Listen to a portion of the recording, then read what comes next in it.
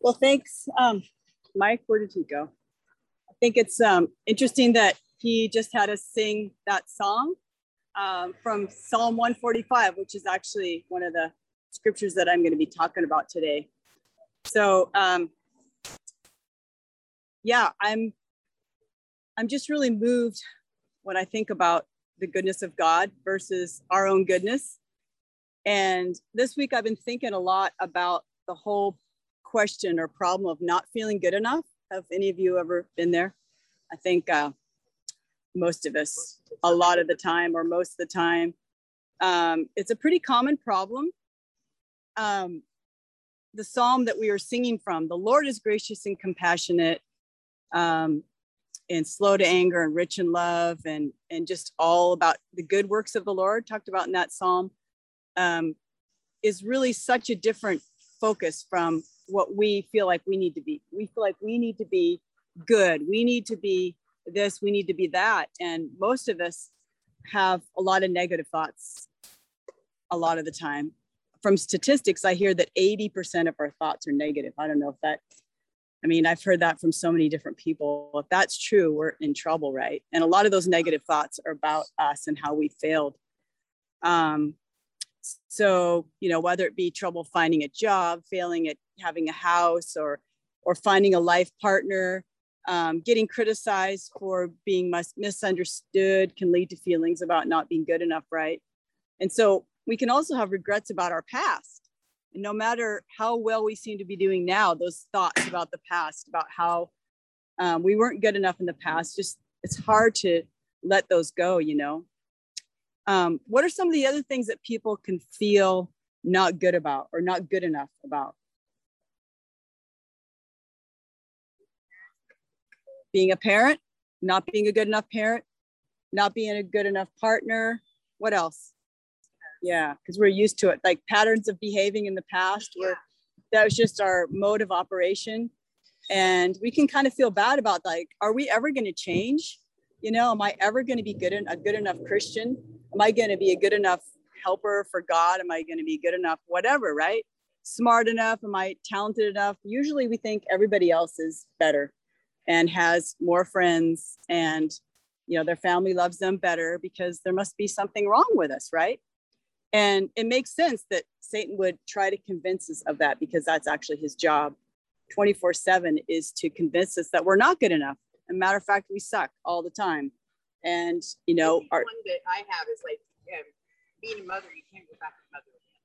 Yeah, you can't go back. Like, and 15 when I had my first, you know, I just had my first baby, 18 when I had my third. So I'm a little kid, and all I did was I did the opposite of what my mom did. Right. I knew that was bad. Yeah. And I coddled them so much that it turned out that really causes a problem when you, you know, when your kids start doing drugs, and you want to make sure they have them.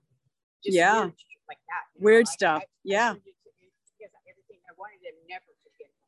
Yeah, so Robin is saying that she kind of did the opposite of how she was parented, because she didn't feel like she was parented so great. So, you know, as a young mom of a 15-year-old and an 18-year-old, or when she was 15 and when she was 18, and what was the last age? I had my last one 12 years later. Yeah, 12 years later. She was just saying that it was easy to kind of slip into doing the opposite of how her parents parented, but still feeling like that wasn't good enough, even if you felt like you almost spoiled your kids or coddled them, you know, and then just having that haunting you constantly. And I think that's what Satan would love us to do, is just think about constantly how we don't measure up. So what does the Bible say about being good enough or enough? Well, actually, I think we're not good enough. But hang on a minute. I don't want you to get me wrong here. This is supposed to be good news. I don't think we will ever be good enough.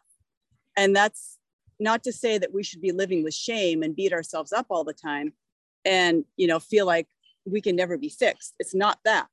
It's actually that we need a savior, because we are not made perfect. God knows that we were made human beings that are flawed. And a matter of fact, all the so-called heroes of the Bible who were supposed to be so good, if you look at every single one of their lives, what are you going to find? Let's think about it here. So, you know, yeah, And when you think about it, you know, God didn't create us to be perfect, you know, apart from him. You know, we are made perfect in Christ.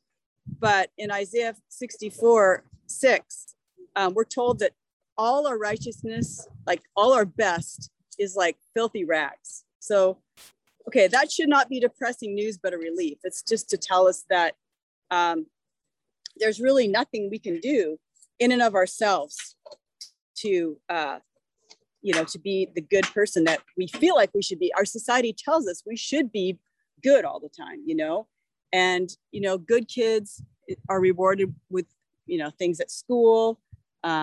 You know, if you're good in sports, you're rewarded with honors and stuff like that.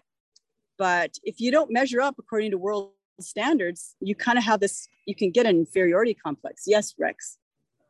You know, I found that a lot of the world's a delusion. A lot of the world is a delusion, yeah. You're only as good as your spiritual conditioning. Right. If I don't study the Bible, if I don't pray every morning, I skip a day, I just kind of start to veer off my course. Yeah. It's just a matter of time before I start making bad decisions. Yeah. You start. You know, let the devil in. And, yeah. you know, then I find that with my spiritual conditioning, that when I get in my highest moments, that's when I'm attacked the hardest. Right. Well, we think we kind of are on this like trajectory of I'm getting good, you know, I'm sober, I'm nicer to people, I'm this, I'm that, I'm this and that. And pretty much there's almost this feeling like, well, I kind of don't need God. I mean, God gave me this jump start and now I'm just kind of going up and up towards perfection. And then boom, that's usually the moment, like pride comes before a fall, right? And care about yeah, exactly. Cares about when you're up making noise. Making noise. So even Paul, you know, the Apostle Paul, who wrote a lot of the New Testament, who was a super successful in the world's eyes, for sure. I mean, he lists all the great things he did, which were not bad things. You know, his education, his upbringing, like pure Jew, obeyed all the laws. You know, he, you know, never did this or that. You know, he actually said that he counted all of his so-called righteousness like shit, and he used that word. He didn't use another word. He used that word to say that's all of his good stuff that he ever did was pure shit. And he came to realize that, man, he thought that, you know, like persecuting the Gentiles, you know, the Christians at that time, he thought that that was the work of the Lord. He was trying to be zealous for God and destroy all of God's so-called enemies. He thought they were the enemies because they were like unclean Gentiles, right? And so he thought he was doing the work of the Lord. And then all of a sudden he gets knocked off his donkey, this bright light, he goes blind, and Jesus is saying, why are you persecuting me? You know, you got it wrong. You know, and he's like, what? I thought I was doing the will of God. And so Paul, who was so righteous, he says that actually his righteousness was nothing. And all that mattered for him was, the only thing that made him righteous was Jesus and knowing him. So I'm sure you guys could think of, you know, a lot of other people in the Bible. I mean, if you start with Eve and Adam, you realize that they weren't the perfect parents, were they? I mean, you end up with the first kids in history, you know, Cain and Abel. Cain, the first brother, kills Abel. I mean, it's like, man, just the get-go of humanity is messed up. And you also have, before they were born, you have Adam not protecting Eve against the serpent, you know, Eve making some mess ups too. And so you got that. And then you have Abraham, who's supposed to be the father of, you know, of the people of God. And, you know, God said, you're going to have countless descendants, like the sand of on this, you know, shores, you're going to have all these descendants that will just go on. And, you know, he was like considered a righteous man. And, you know, he got wealthy because he was so righteous, apparently. Yet when push came to shove and he was afraid, he actually lied and said that his wife, Sarah, was his sister so that he wouldn't be in danger. He kind of threw her under the bus, you know, and then she could have like been raped by the guy that didn't even know that. Like, he's like, oh yeah, you can have my sister. his wife, you know, and right. Well, so anyway, and then Sarah agreed to having her slave be the mistress for Adam, because God promised that they were going to have a son, but it was kind of getting late. And so in years, you know, like they were in their 80s or whatever. And so Abraham's like, well, yeah, why don't I just have, you know, my slave? Or Sarah's like, why don't you just take your slave or whatever? And he's like, yeah, okay, that's a good idea. So he got her pregnant, and that messed everything up, because then Sarah got jealous of her and on and on. Yet God still worked through Abraham. So here we're seeing a pattern. So Moses, you know, famous Moses, actually was a very insecure man who had trouble speaking in public. And he also had major anger issues, right? So God told him to talk to Pharaoh and free the people of Israel who were enslaved in Egypt. And Moses is like, actually, I'm not a very good speaker. You should have someone else do that. And that really got God mad, because he's like, hey, I made the mouth. Are you going to not go if I tell you? And he's like, oh, you know, so there was that. And then later on, Moses, he was so mad to see his own people getting, you know, brutalized and stuff by the Egyptians, that he went and killed an Egyptian's taskmaster, and he buried him in the sand, and then looked around, and then he just like ran off into the desert so he wouldn't get caught and sentenced to jail, or maybe probably executed. Then another time, Moses, he got so mad that when God, well, actually, first of all, he shattered the first edition of the 10 Commandments, you know, written in stone by God with the finger of God. He got so mad that he like broke them. He broke that. That was like, talk about anger, right? And then another time he was really mad, and God said, just speak to the rock. And he actually like hit the rock with his rod instead. And so just things like that, you know, show us that even though people like this, who are similar to us, you know, do these things, that it didn't stop God from working in their lives. And I think the whole point of these so-called WikiLeaks of the Bible, like showing the reality of who people were, was to encourage us. So I'll end with David, who is like considered, as you know, to be a man with a heart after God. Well, he, as we all know, he one day was spying on Bathsheba, who was taking a bath on the roof over there, you see.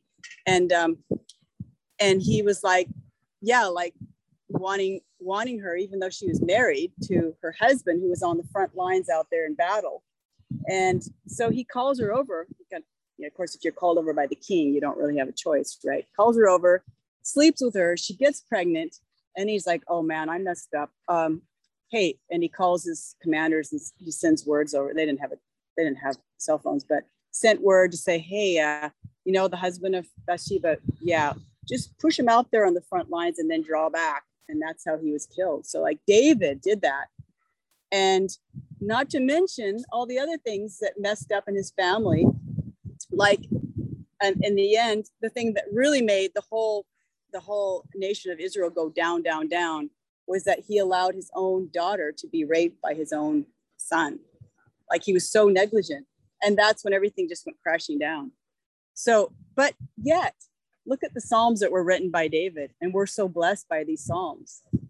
So all of this should encourage us, you know, that these are put in the history of the Bible to show us that, okay, if God would work powerfully through all these people, then why not us?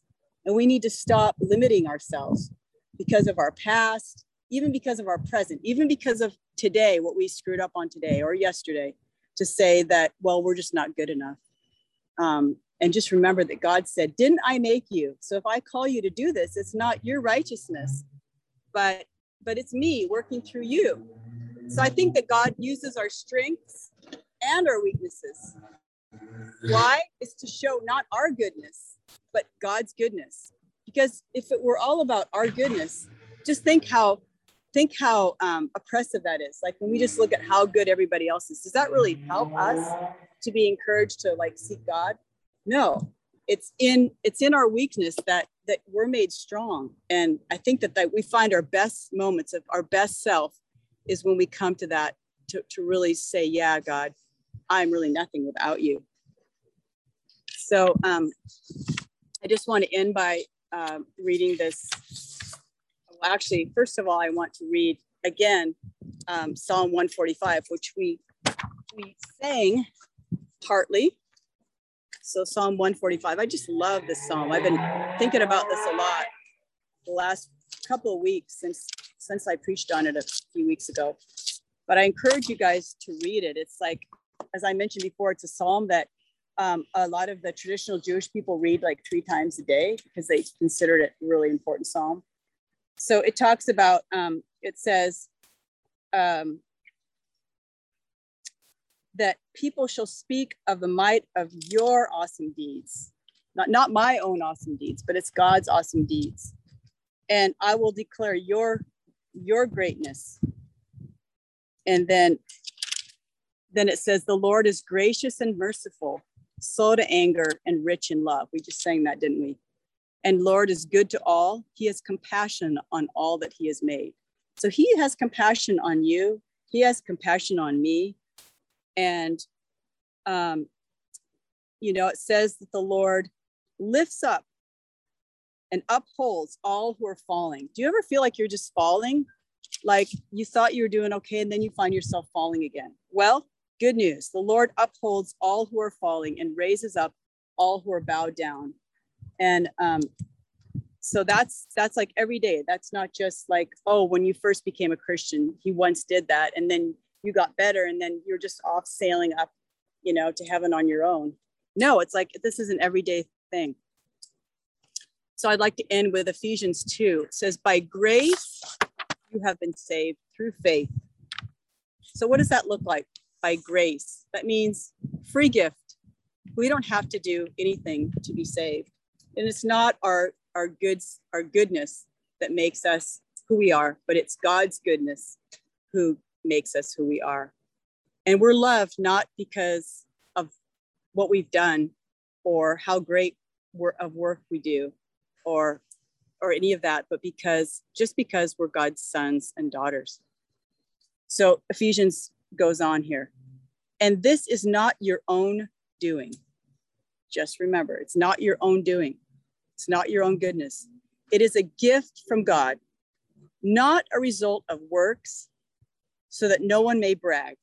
For we are his workmanship, created in Christ Jesus for good works, which God prepared beforehand that we should walk in them. So let's walk in the good works of God, and let's forget about, how we fall short, and let's just press on and be encouraged by these words.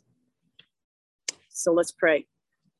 God, I just thank you that we don't have to be good enough, that we never will be good enough, but that we don't have to live in shame either.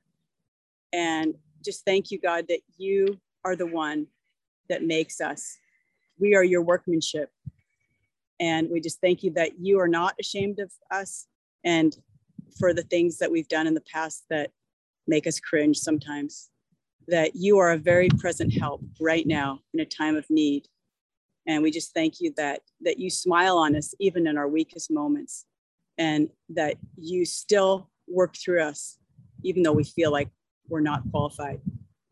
And so I just pray that your message of love and complete compassion would go in the depths of our hearts, and that you would take us deeper in your love. We pray this in your name, Jesus. Amen.